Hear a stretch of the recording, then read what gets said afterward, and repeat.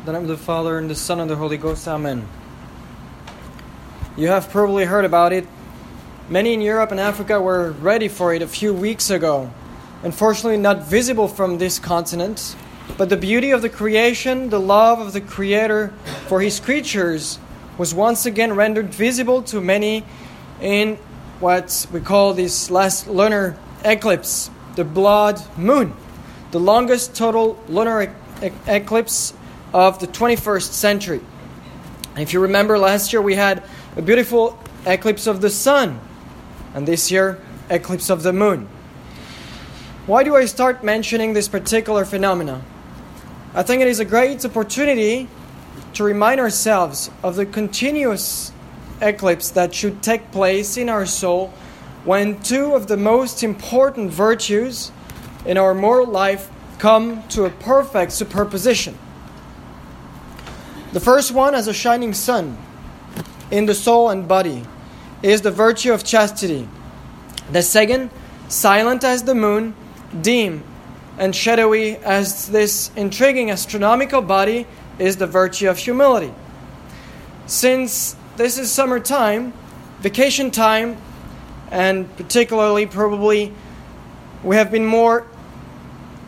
there might be some overindulgence in the practice of these two virtues. It is good to go back to them. So what relation then between the moon and the sun? Between chastity and humility? What kind of relation between the eclipse and these virtues? Well, the answer is quite simple. Chastity gives to the soul a new light, a new splendor, a new radiance. There is no beauty without purity, and human purity is chastity, says St. Francis de Sales. And the highest degree of chastity, that is virginity, according to St. Cyprian and St. Ambrose, give the Church a particular splendor and contributes in giving it the luster of the mark of sanctity, to distinguish it from the sects which have renounced the evangelical counsels. The analogy with today's situation is pretty clear. So the analogy of the virtue of chastity and the sun seems to make sense. Now, as we know, humility is the garden of chastity. Humility doesn't shine.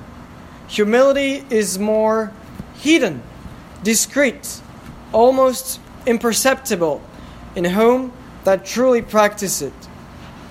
St. Francis de Sales even says that the word humility itself should not be mentioned by those who want to acquire it.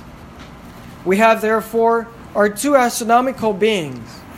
Let us now connect these two virtues to make not a partial eclipse, but how to reach the beauty of a total eclipse in us. As we said, humility is the garden of chastity.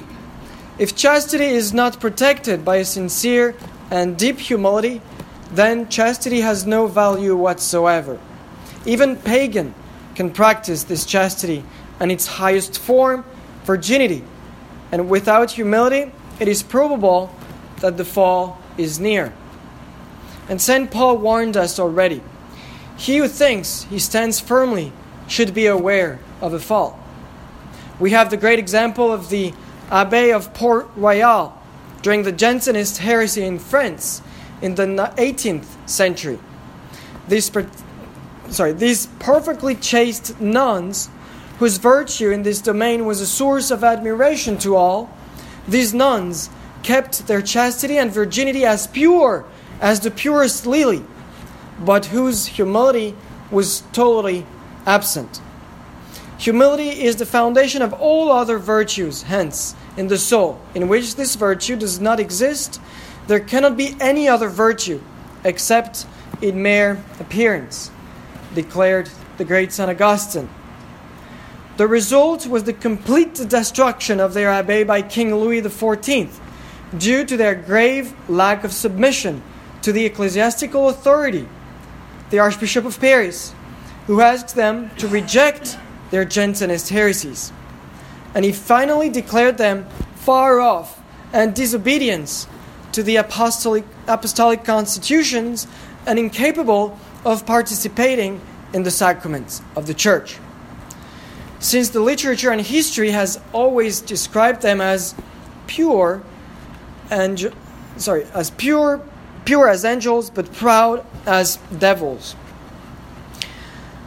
We should constantly be on our guard and hold firm the two, chastity and humility. To do so, spiritual authors give three main recommendations so as to preserve and persevere in chastity and purity: distrust of self and confidence in God, flight from dangerous occasion, sincerity in the sacraments of penance. So first, distrust of self and confidence in God. My God, be aware of Philip, otherwise he will betray you, says, of course, St. Philip himself. Distrust of self implies the virtue of humility. It implies a true knowledge of one's own misery and nothingness. And if God allows us to fall into sins, it is because we started to rely too much on our own strength instead of relying entirely on God's grace. It is, unfortunately, only when man experiences his failures that he also becomes aware of his misery and turn his eyes towards the only one who can save him from the abyss. Second, the flight from dangerous occasions. Humility is the safeguard of chastity. In the matter of purity, explains St. Philip Neri, there is no greater danger than not fearing the danger. For my part, he says, when I find a man secure of himself and without fear, I give him up for lost. I am less alarmed for one who is tempted and who resists by avoiding the occasion than for one who is not tempted and is not careful to avoid occasions. When a person puts himself in an occasion saying, I shall not fall, it is almost an infallible sign that he will fall, and with great injury to his soul. And regarding particularly the virtue of purity, St. Francis is clear. Be exceedingly quick in turning aside from the slightest thing leading to impurity. For it is an evil which approaches stealthily, and in which the very smallest beginnings are apt to grow rapidly. It is always easier to go away from such evils than to cure them. Human bodies are like glasses, he says, which cannot come into collision without risk of breaking. So many rules of prudence, well known to past generations and totally forgotten today, regarding modesty, regarding readings, movies or shows, regarding parties, regarding the way one should behave with the opposite sex. We are not Puritans, we are not liberals, but simply Catholic, and a right balance of prudence is necessary. In medio stat virtus, virtue stands in the middle. And here is another good advice on how to fight temptation against purity, which ought not to fought the same way as other temptations. In temptation against chastity, the spiritual master advises not so much to contend with the bad thought as to turn the mind to some spiritual or at least indifferent object.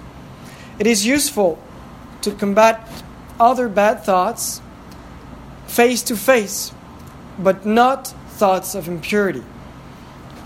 And finally, the third recommendation is sincerity in the sacrament of penance. Deus non irridetur. Make no mistake about it. You cannot cheat God. God sees and knows everything. This is the basic of what we teach to our children in catechism. Let us apply this to ourselves, and let us go confidently to the confessional, being assured that Christ is the one listening to our sins and purifying our soul with His precious blood. As we entered a few days ago in the month of August, dedicated to the Immaculate Heart of Mary, let us finally invoke her help and protection. She is the one perfect model that has been offered to the human race.